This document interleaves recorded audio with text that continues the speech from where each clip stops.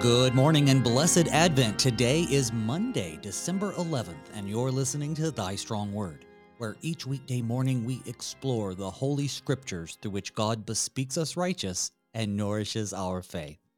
I'm your host, Pastor Phil Boo of St. John Lutheran Church in Laverne, Minnesota. This morning we begin a brand new series that I'd like to call Counting Down to Christmas. Advent is a time of dual focus for Christians. I think primarily we're looking forward in eager anticipation for the return of Christ, to judge the living and the dead, to usher in the new heavens and the new earth. But at the same time, we're counting down the days till Christmas begins, and we get to celebrate Christ's first advent, the culmination of God's promise to send a Savior. And I think there are few better ways to prepare our hearts and minds for the holy days ahead than through our favorite Christmas hymns. So from now until December 22nd, my guests and I will be exploring Christmas hymnody. And today we feature a hymn traditionally called Gabriel's Message, but you probably know it better as hymn 356 in the Lutheran service book, The Angel Gabriel from Heaven Came.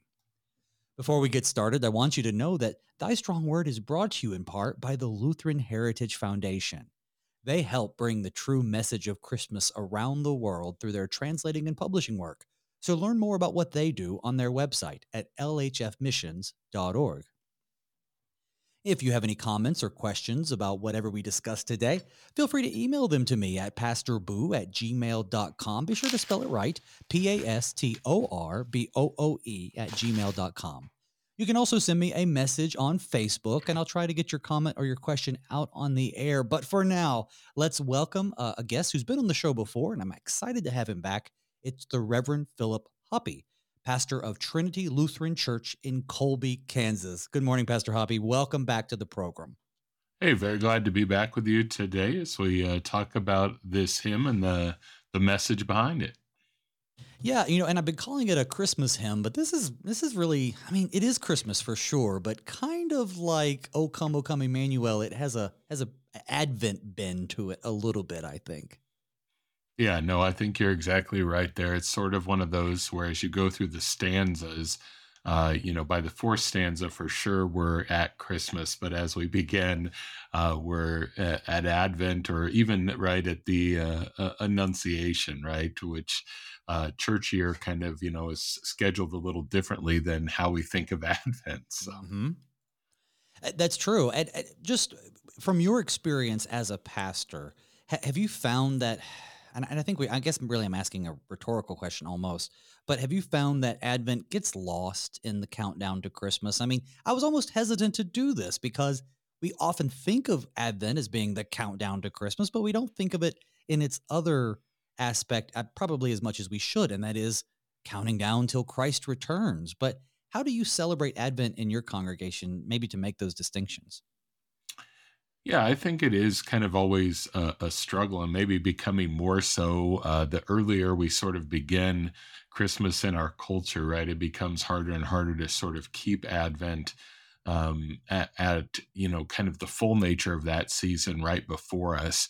I suppose I'm pretty intentional at the beginning of services and things of trying to sort of just explain where we are in the church year and how that relates to kind of the readings and the sermon for the day. So I suppose that's my main thing. We do have midweek Advent services here as well. And so that gives us a little extra time to do that, to think about those things. But it is something that you kind of have to be intentional with, or I think it does just sort of get lost.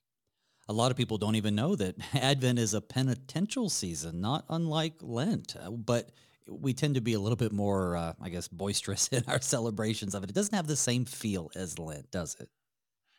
No, it definitely is a time where, I guess I think of it, sort of in Lent and Advent, they should be times where kind of our meditation upon the things of God increases. Not that we ever want it to be light, but Right. they're both seasons where, okay, let's really note that we're heading up to important things and let's prepare for that. And yeah, I do think there's a slight difference, at least between Lent and Advent, in the sort of overall attitude, but they're both meant to be very thoughtful, very sort of intentional seasons. Yeah, and I would argue that solemn doesn't mean sad or depressing. It just means, serious. You're taking this seriously. Not that we don't take every worship service seriously, but it's good for us to slow down a little bit, reflect on our sins, but of course, most importantly, reflect on God's promises. So the promises of Lent are about how he'll come and save us, but the promises of Advent are about his first advent and also his second advent, his coming at the end of time. But just you personally, is there anything that you look forward to particularly during Advent and Christmas? Something you just really can't wait about it, or maybe you don't have anything like that. Well, actually, Advent itself, I really do love the hymns of Advent and even sort of the tunes that accompany those hymns. I don't know, I can't give you a particular reason. I'm not probably musically trained enough to give you a reason, but I those tunes just always are striking and sort of calming to me in Advent season. So I do look forward to that and I think, just some of the other things, obviously, where hopefully still where people where this season also is marked by a little more time with family, though it gets hard to do with all the busyness. But that's another thing I look forward to for sure. Oh yeah. Well, do you happen to have a favorite Christmas hymn or carol or Advent hymn, I should say?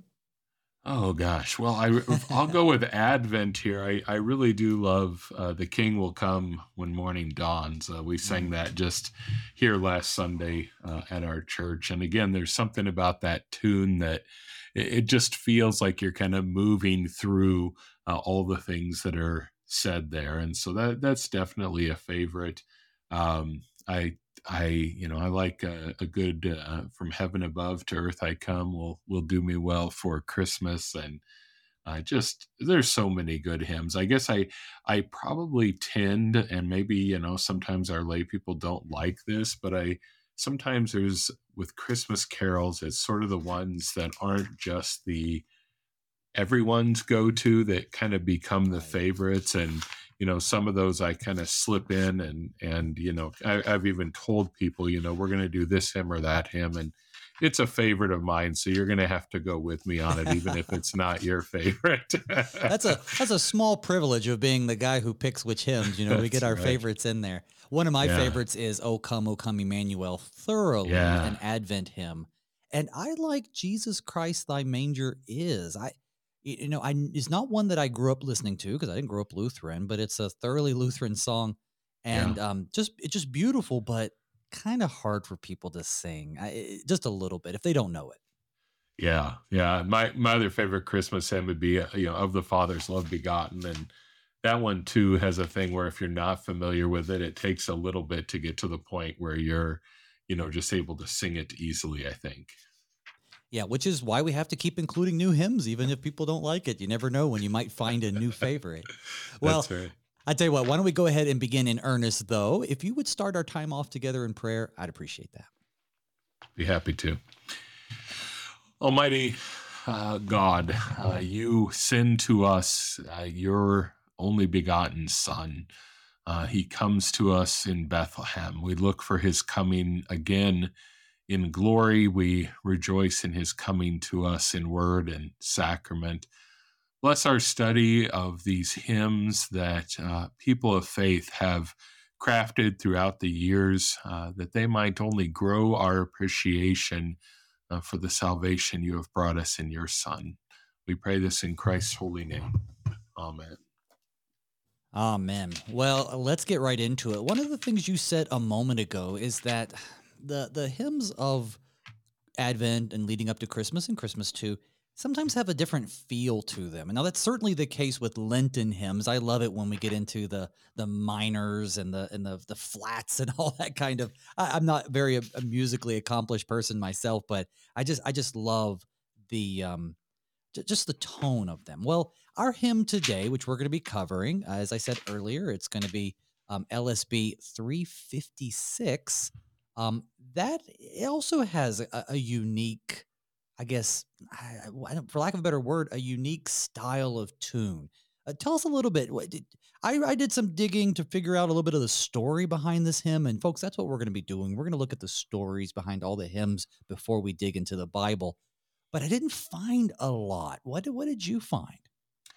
Yeah, there really did not seem to be, especially if we're looking for sort of, what do you want to say, a situation from which this hymn arose. It seems to be more that the author of this hymn was one who, enjoyed music and theology and, also was able to travel some. And best I can tell is, he kind of found himself in the Basque country there, probably what we think of as in northeast Spain or southeast France. And as he was there, I suppose when anyone travels, they're sort of attracted to the things they like in general, right? If you like churches, you're going to, go to a cathedral if you see one or whatever.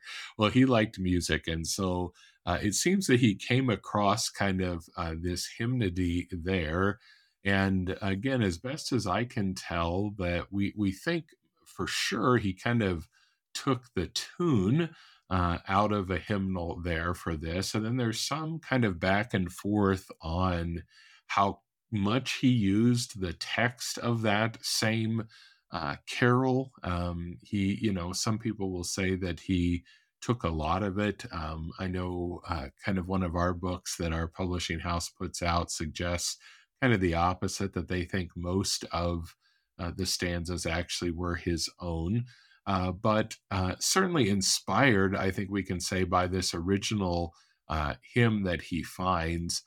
He's an Englishman. He goes to work at writing this in English, and just tries to bring this story of the scriptures into this musical setting. And sometimes I do think maybe we could use a few more of these kind of hymns in general that sort of just recite the story, right? With a little, Yeah. we'll talk about this later, a little, artistic flair along the way, but just really kind of saying, here's what happened. Because I think sometimes, again, especially on these stories that are more familiar to us, kind of the musical setting causes us to be a little more contemplative about what it's saying, I think. Yeah, I mean, I never heard it even called Gabriel's Message, but apparently that's the name of it. But we typically call it by the first title, The Angel Gabriel from Heaven Came. So even from the get go, you see that it's, as you said, it's very no nonsense. It's just sort of telling you the story, but in a way that even if you couldn't read a Bible, you would be able to hear. I don't know if we actually mentioned the name of the author. Well, I guess I can't say author, really the translator. And I'm not sure if you did either, but he was an Anglican priest. I think we decided off the air we're going to say Sabine Baring Gould. Now, apologies to someone whose name is Sabine if it's not pronounced that way. But he paraphrased that or wrote it or translated it, however you want to say it, in 1895. But the reason why I also brought up the idea of a uniquely sounding hymn is because, well, this tune is unique. It's like a folk carol, as you said, from the Basque region in Spain, but it definitely has its own sort of meter to it that, and we can't sing it. Isn't that the irony? We can't sing. I don't have the license to sing it, but Yeah. When you but you did know prep how it me goes. beforehand, so. But yeah, it's beautiful and a little haunting, mysterious, and we see that in the text of it too. But I think it might be a good idea for us to take just half a second to talk about, just in general, the event that it is celebrating. This would be a hymn that we could sing on March 25th, as much as we can sing it in Advent or Lent. Maybe share with the people why that is, what the Annunciation of our Lord is. Yeah, so this, yeah, it definitely does recount what we typically call the Annunciation, which is the angel Gabriel, right, coming down to Mary and letting her know about what is going to happen with her, namely that she's going to bear a son and call his name Jesus. So it's this whole event, in one way, this probably makes for good art in a sense, is there's a humility about that story, just sort of this rather lowly Mary, not presented with a ton of pomp. We'll talk later about some of the phrases in there, but just this virgin girl, young girl, and there, like I said, there's not a lot going on there, and yet we have the angel Gabriel, which is obviously of great note here, that comes down and informs her of this. And of course, we get the kind of the simple human part of this, that when this is announced to Mary, she's got to figure out, well, how can that be, right? This is not how things typically work. And so the angel Gabriel will also explain to her in general how it will work, but probably most important, just that it will come to be. That story ends with Mary, of course, hearing this thing which seems impossible and simply saying, let it be to me according to your word, right? A great statement of faith. Absolutely. Well, I'll tell you what, why don't we get into the text a little bit? And so the way we're going to do this, folks, is I'm just going to read the stanzas and we'll go stanza by stanza and talk about, well, I guess what it was inspired by. Sometimes we know, in this case, I think we have a very good idea what specific text inspired the lyrics, but we'll also go elsewhere to see how we can flesh it out a little bit. But I'm just going to read it stanza by stanza, this time beginning with stanza 1. This is the same translation you'll find in your Lutheran service book. The angel Gabriel from heaven came, with wings as drifted snow, with eyes as flame. Hail to thee, O lowly maiden Mary, most highly favored lady, Gloria. So here we're introduced to an angel named Gabriel. He comes from heaven, and wow, what a description. He has bright white wings, just like drifted snow, and flaming eyes. That must be some of that poetic license you were talking about. Yeah, that's definitely it. I mean, it's absolutely beautiful. In fact, I found myself, like, as you read it, you almost wonder with some of these things, like, am I forgetting a biblical reference that speaks this way? And I kind of, went back into the scriptures, and you're like, well, I don't see anything particularly. It's sort of, again, is just the artist doing his thing here, but it does, especially those first two lines, and just give us sort of I mentioned there's a humility about the Annunciation, but kind of give us the opposite of that, the from heaven view, the glorious view of this, which is that this angel Gabriel from heaven came. I think if I remember right, it said that in the original carol that this was taken from, Gabriel's name himself was not mentioned, and that kind of came into this through this English translation. But of course, we know from the account itself that this is the angel Gabriel. And of course, he comes from heaven, right? Luke 1 just says that he was sent from God. But of course, you could easily then say, well, obviously, we know where God dwells. So, yes, he came from heaven down to give this important announcement to Mary. The angels with the wings, of course, that's something we see pretty often, particularly at least in my thinking, and particularly we see those depictions when we're talking about angels sort of surrounding God, his presence, whether that be, on his throne in heaven, or whether that be his throne, the Ark of the Covenant, and the temple, right? We get these angels with outstretched wings, sometimes, right, kind of almost covering God, you could say, kind of almost placing a shelter over him. But there is a lot of talk about wings with Mhm. angels in the Bible. They're used also for other things, right? To sort of show a humility before God, and obviously, in one sense too, to move around.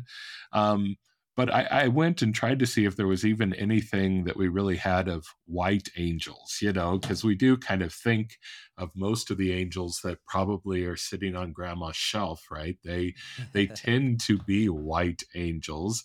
But as far as I could tell, the only reference to kind of white angels is the angels there that appear at the resurrection in John chapter 20. And even there, Oh, I yeah. think I think the idea is that they're sort of wearing white, right? They're clad in white. So again, as drifted snow, I don't know if we can, biblically that holds up, but it definitely gives us a wonderful picture. The eyes of flame, I thought that one was interesting. It's another one where I thought, well, there has to be a biblical reference to this. And unless I'm missing it in regards to angels, really fiery eyes, the only one really that is said to have fiery eyes in the Bible is Jesus himself. And it's only in those sort of apocalyptic sort of passages of scripture in Daniel 10 and then several places in Revelation. The Son of Man is spoken of as having fiery eyes. So there's almost a sense here in which a characteristic of God is sort of attributed to the angels. Yeah, I was thinking, for those of you who are on YouTube, if you've ever been to Lutheran Satire, Hans Feeney does a good job with that. He has a 7-year-old video, and it's just amazing, called Martin Luther Yells About Inferior Anglican Christmas Hymns. And he says, instead of focusing on theology, the British love meditating on snow, silence, and livestock. Well, I'm not making a value judgment on this particular hymn, but you do kind of see that a little bit. You see them taking, I guess, themes that they would be aware of and applying them to the situation. And so in that way, I kind of get it. Like, you talked about the symbolism of wings. You talked about the brightness of white representing just goodness and glory and from God. It kind of connects us to the brightness of Jesus or the clothing of the angels. Even the eyes of fire, it's, being messengers of God. We could probably make that connection. But for a hymn that basically just goes through the story, you have to expect some some poetic license, and this is where he puts it. But I think it's great. It is beautiful, and I think it does give us a sense of mystery. Now, with that said, a lot of the times when the angels appear, yes, we do have images like in Ezekiel of angels with multiple wings and multiple heads and multiple eyes. But most of the time, and please correct me if I'm wrong, when angels appear to humans, they typically appear in some sort of human-like form. And I don't necessarily know that includes wings. I wonder where that came from.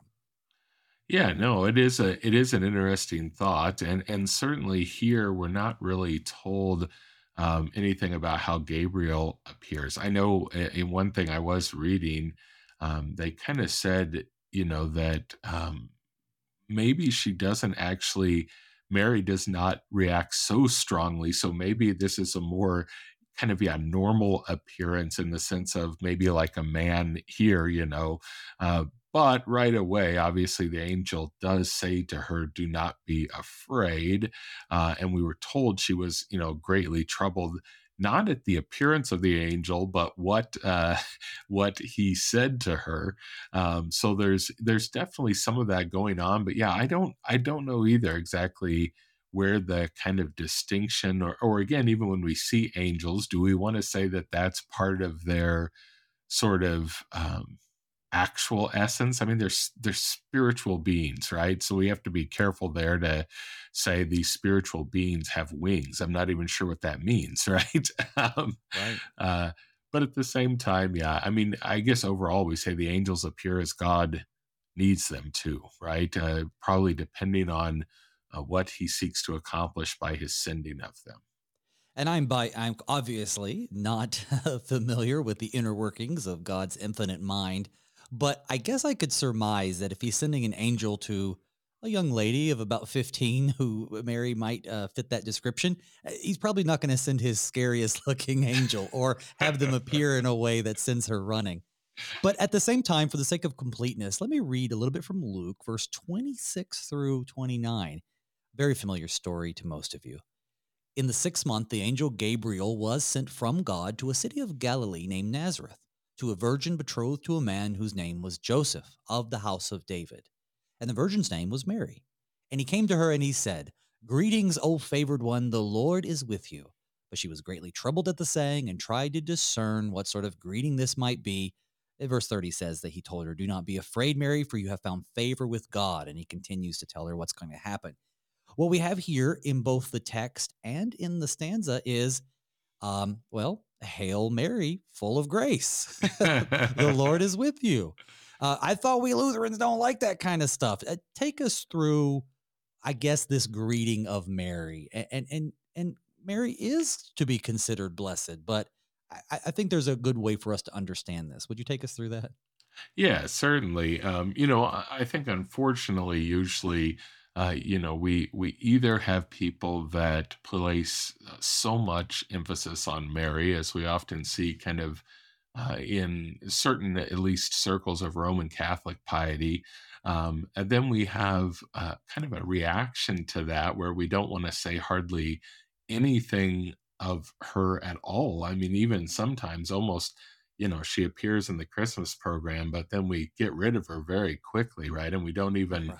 in a lot of the other stories, or we're thinking about Christ's life, we don't think about Mary very much at all. And so, certainly we can say, like Martin Luther in his day, certainly had a very healthy dose of respect for Mary and urged other people to honor her because of the role that she was given. And that, yeah, Hail Mary there, that kind of phrase is really just this phrase that's sort of a general greeting that would be made to anyone. But here, again, it's been turned into this prayer that we hear, not only said by people at times, but spoken of. I'm never sure how the football pass, where you throw at the end of the game, why that's a Hail Mary. I've never quite got that, but there is definitely this proper sense in which we see the angel greeting her, and we don't, hesitate to repeat his words. We're not afraid of saying, right, Hail Mary. It really just means kind of Hello Mary, or It's like, hey. God's grace to you, Mary. However, you might say that. And I mean, so, sorry to interject, but he yeah, has to say something. I think because it's antiquated language, we attach it so much to the Ave Maria or the Hail Mary prayer. But that's what he says. He says, "Hey, Mary." I think the Greek word is, if I'm not mistaken, Kyrie, which is just right.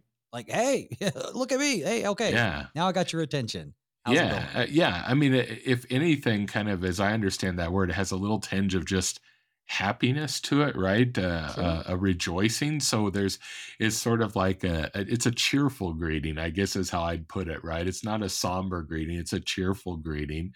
And like I said there, I don't know that so much Mary reacts to that greeting as she does the phrase, "The Lord is with you."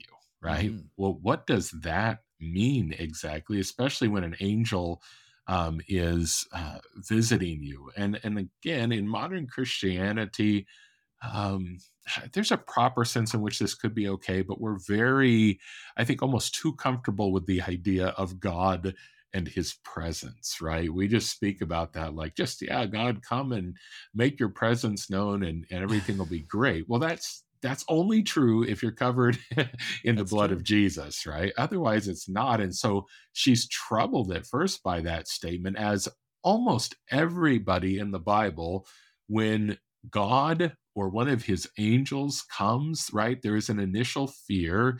And it's kind of that, think of Peter in the boat, Lord, I'm a sinful man from a people of sinful lips, right? It's that recognition that we don't deserve to stand in the presence of God. And so she is wondering exactly what all that will mean for her. The full of grace part, if I can say just a little bit on that, right? We Well, get actually, that.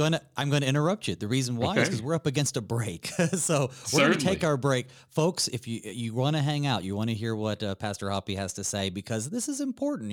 Mary, I think, does have a very special connection to the salvation history, but the focus is on how God uses her. We'll talk about that and a lot more when we get back. So, folks, don't go anywhere. We'll see you on the other side.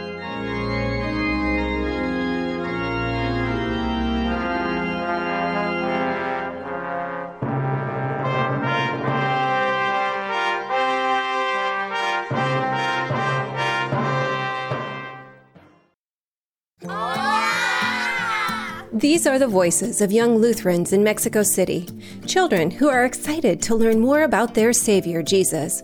But they need our help because good Lutheran books for kids in the Spanish language are in short supply in Mexico. To learn how you can help tell Spanish-speaking kids everywhere about Jesus in a language they can understand, go to the Lutheran Heritage Foundation website at lhfmissions.org/Juan 316.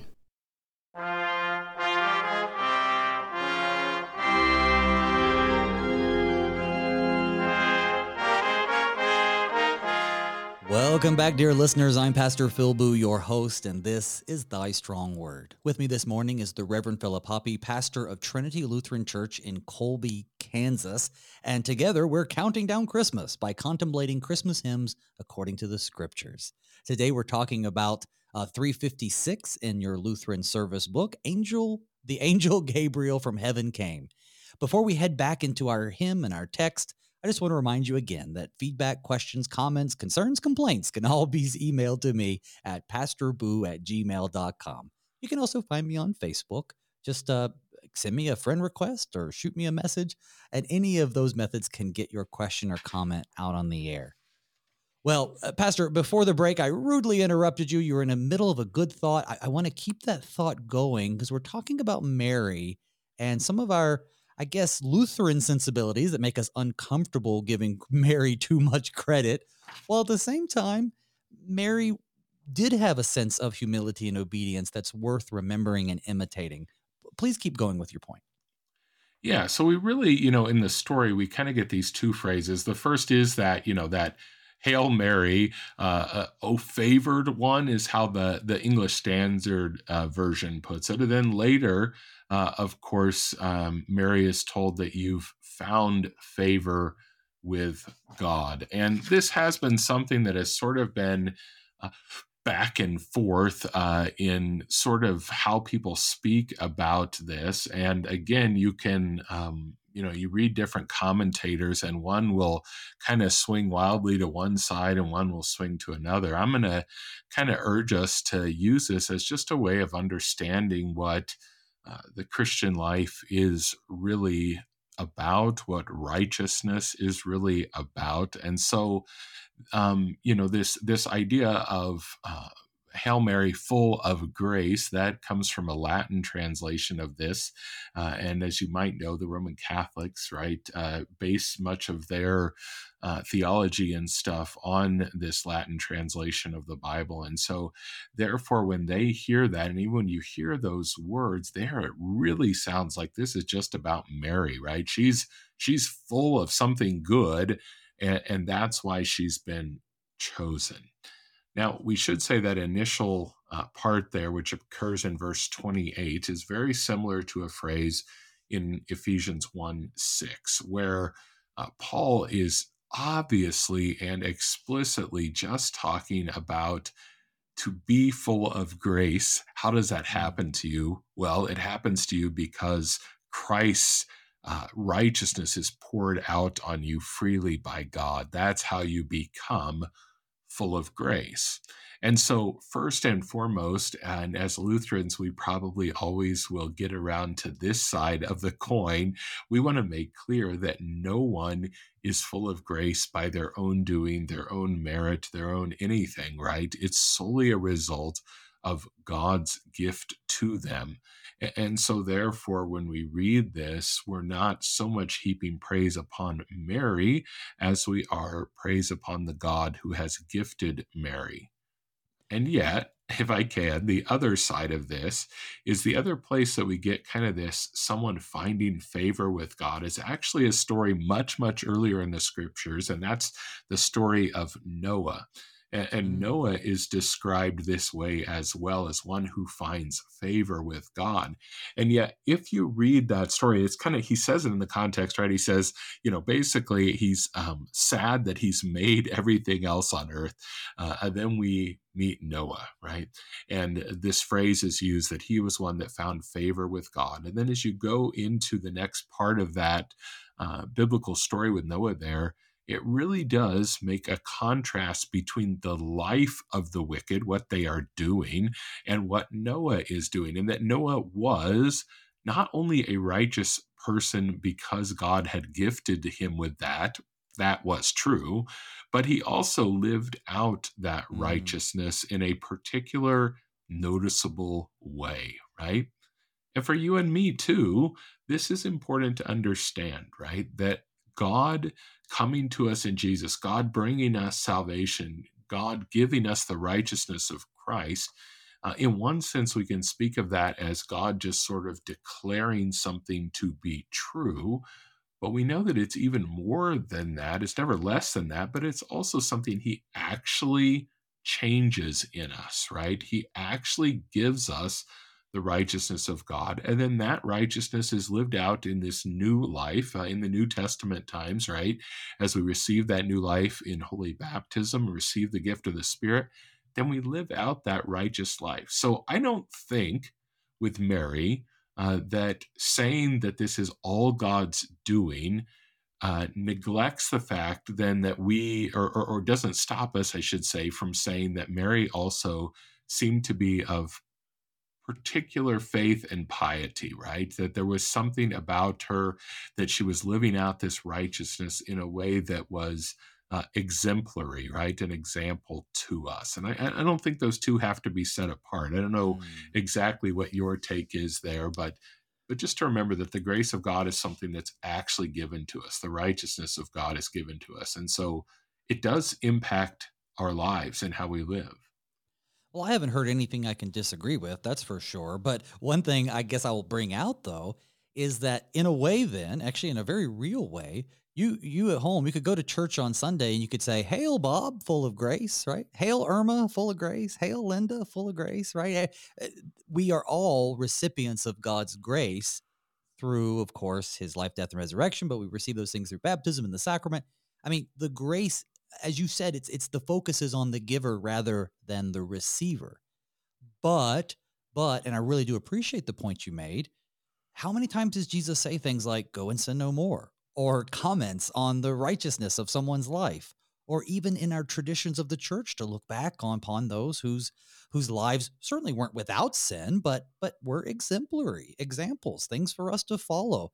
Christ is followed by Paul, to whom we imitate. So I think we shouldn't be so nervous as Lutherans or as Christians to say there's a room for personal piety, and very much perhaps Mary demonstrated this in an exemplary way.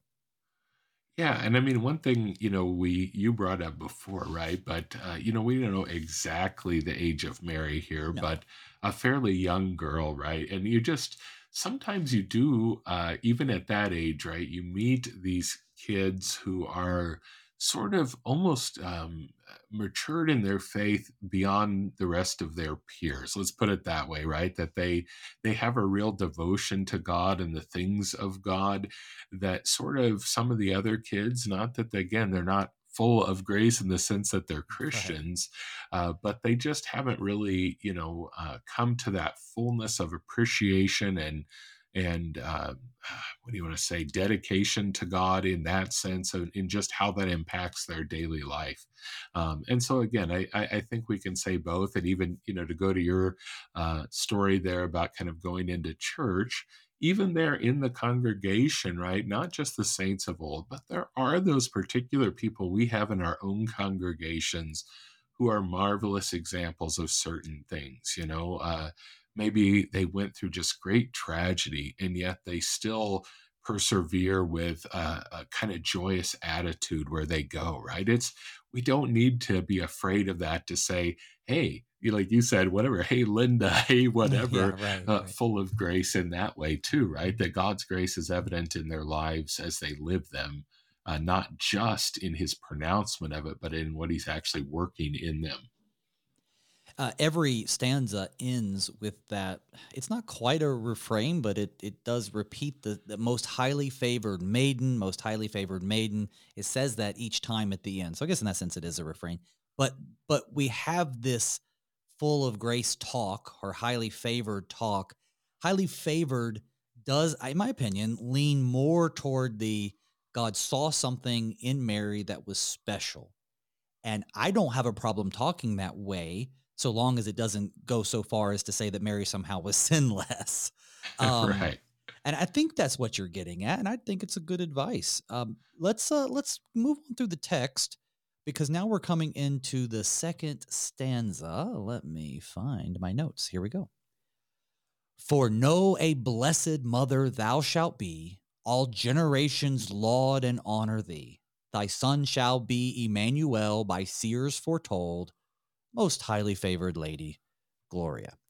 So here we have more of the story, but we have some new language. This idea of all generations will call you blessed. I guess if I could use the language from the Bible, that's not from the angel Gabriel, is it? No, it's certainly not. And that's kind of what's interesting about this particular stanza, is just how these things are kind of drawn together here. And again, in a way that almost draws you into the scriptures to say, wait a second, where does that come from? Or where is this coming?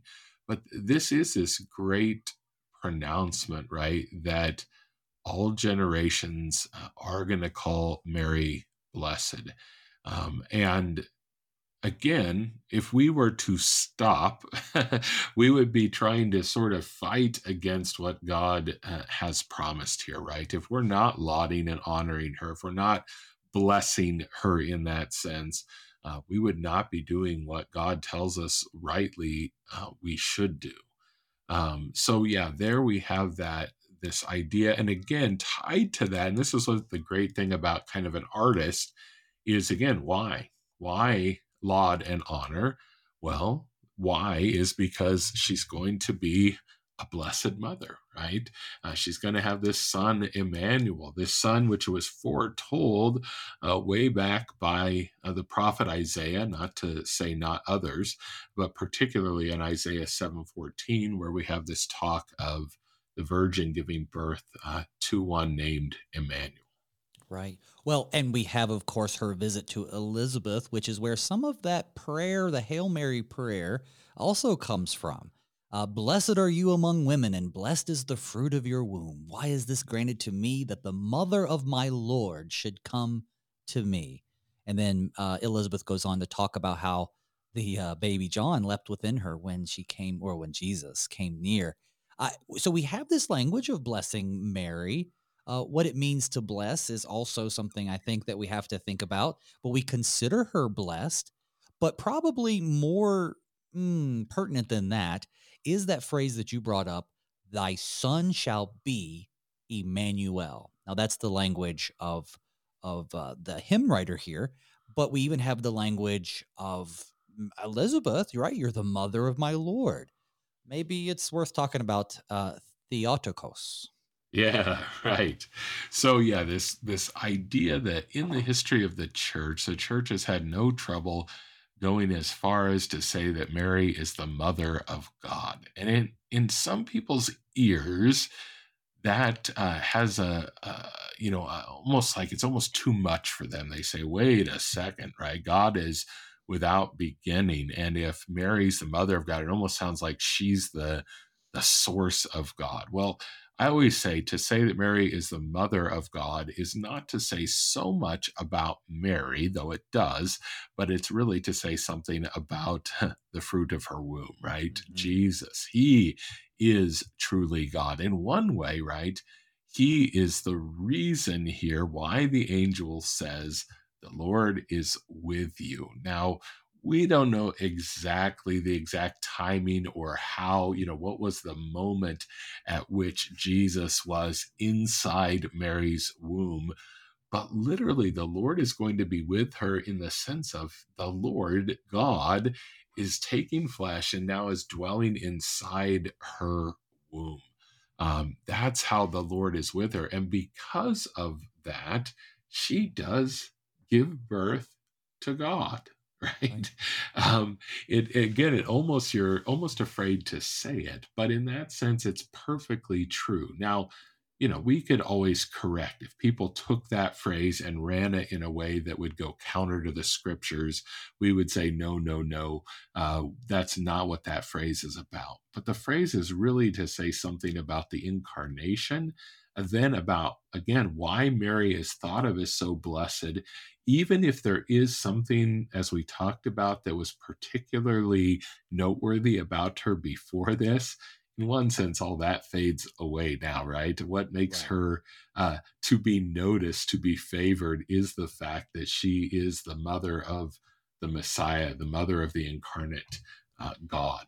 Yeah, I mean, even if Mary, as we surmise, that she had some perhaps special qualities, or rather just a faithfulness to God that was perhaps above and beyond, and God sought her out for her faithfulness, and we're going to see that here in a minute in the next stanza.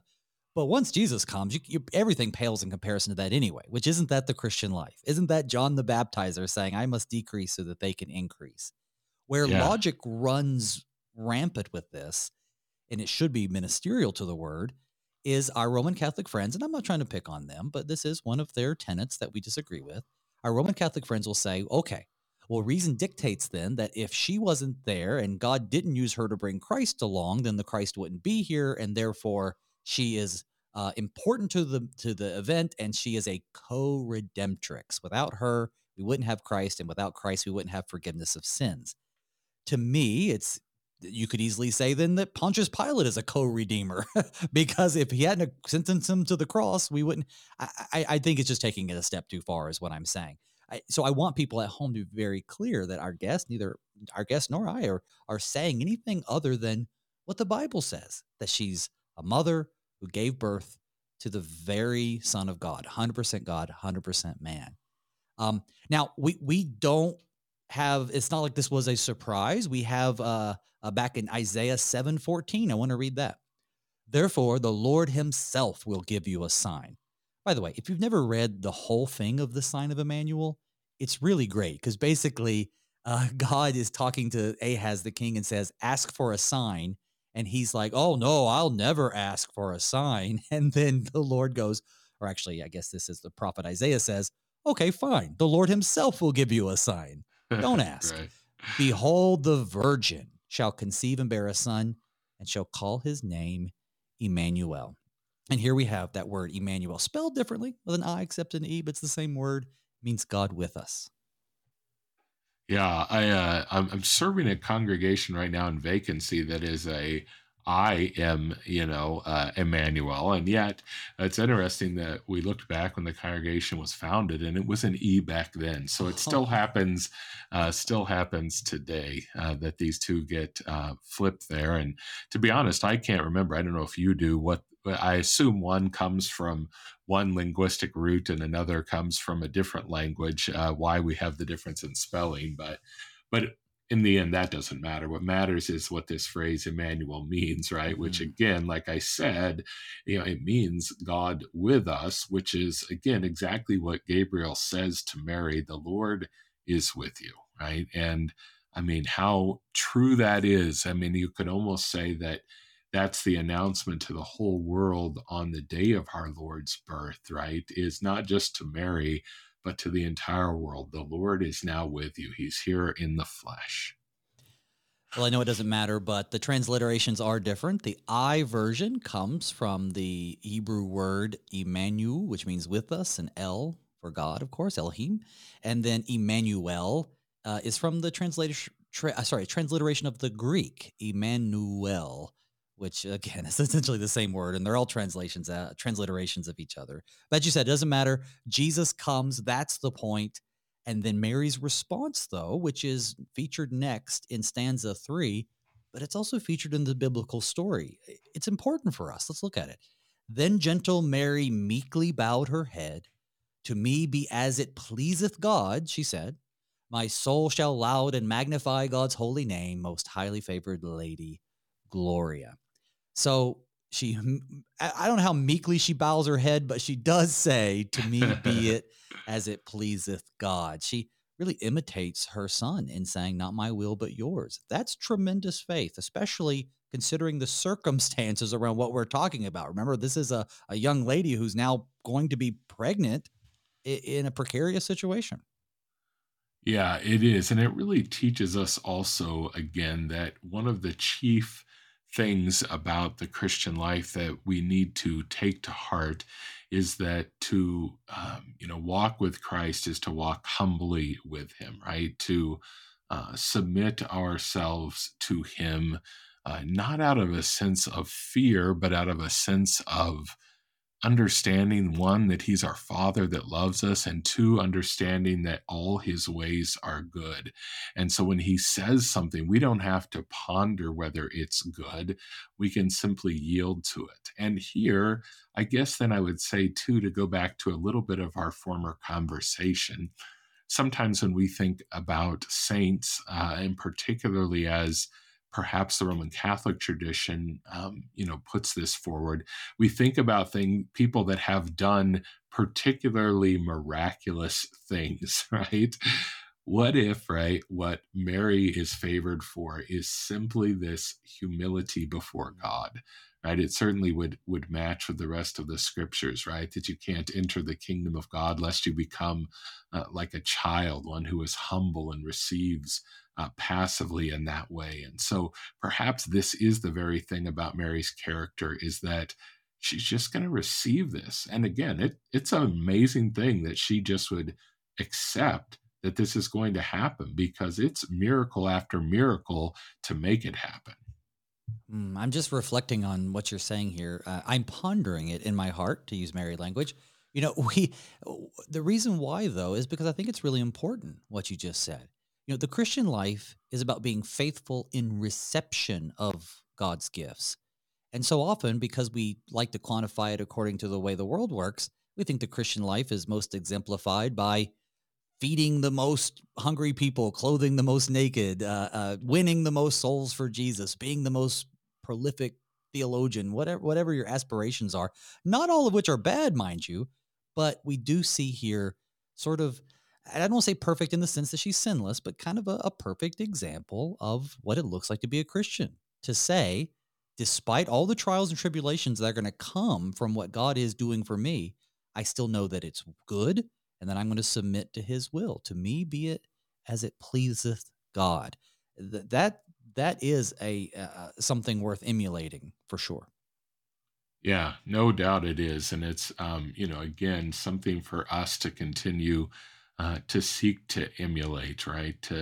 I always think in my mind that it is one of the chief kind of ways, someone is maturing in their faith when they come to understand that God's ways are good, and that they just then submit to those ways just almost as a matter of fact. And again, when we see these people in real life that do this, they're generally not people that are going to get a statue put up of them in town. Right. And yet they are people to marvel at, right? How they will just kind of ignore what their mind even might tell them, or what others around them might tell them. And they just say, no, this is God's good way. I'm going to walk in it. Well, the very last verse, which we've come to, the very last stanza, it almost seems, and it still is a great verse, but it almost seems like he's like, well, I got to wrap this up, and we can't leave it without Jesus being born. So here we go, stanza 4. Of her, Emmanuel, the Christ was born, in Bethlehem all on a Christmas morn, and Christian folk throughout the world will ever say, and then the refrain, most highly favored lady, Gloria. So, yeah, it kind of wraps things up pretty quick. Yeah, no, it really does. And, it's the kind of thing where I suppose this makes the people that put together hymnals go, now, wait a second, is this an Advent hymn or is this a Christmas hymn? Which section, do we put it in? But you're certainly right. And a lot of our hymn writers do this. They kind of, want to kind of finish the story for us. And it can, those of us that like to place hymns in their proper liturgical season, it can kind of cause some troubles. It's sort of like some of the hymns that mention the resurrection, and we're singing those in Lent, like, I don't know, the Lamb, if you know that hymn, right? Sure. There's a whole last verse, he's risen, he's risen. It seems out of place. But here it really does take us to the whole thing, to let us know that this word of Gabriel is true. I think that's why we have this final verse, is to say all of this did happen, just as it pleaseth God, right? This is what happened. It happened on Christmas morning. It happened in Bethlehem. And then the great thing I think about just how the art is done here, and now it's not, just Gabriel or just the angels singing Most Highly Favored Lady, or singing Gloria, which we really didn't mention is, a part of the proclamation of the angels Right. on Christmas Day. We're invited into that, right? We're invited to say, Mary, you are highly favored. Why? Again, because you're the mother to the Christ child. And then we say, glory to God in the highest, right? Just as the angels did. Well, we've come to the end of our time, but I got to tell you, I'd like to study theology always using hymns. We got to do all kinds of different topics. I think it was a great first episode. I'm so thankful that you joined us today, and I learned a lot too. Folks, you've been listening to the Reverend Philip Hoppe. He's the pastor of Trinity Lutheran Church in Colby, Kansas. Brother, thanks for being on the show. Any last words or anything else you want the folks to know before we head home? Nope, just take some time in this season, slow down, Mm. prepare for the Lord to come, and he will. He'll come and save us. Well, that sounds good to me. In fact, it segues right into what our next, well, again, this is still in the Advent section of the LSB, but tomorrow the countdown continues with LSB 357. O come, Emmanuel. There's Emmanuel again, this time also with an E. Like our hymn today, it's another Advent-focused song that connects the anticipation that the world had for a Messiah, or at least those who were faithful, with the prophecies of old. So come you, faithful, and join us as we wait for the Emmanuel to come. And we're going to explore the story behind this hymn and dig into the scriptures to unpack what it teaches us. Until then, may God's peace and blessings be with you all as we pray, Father, keep us in thy strong word.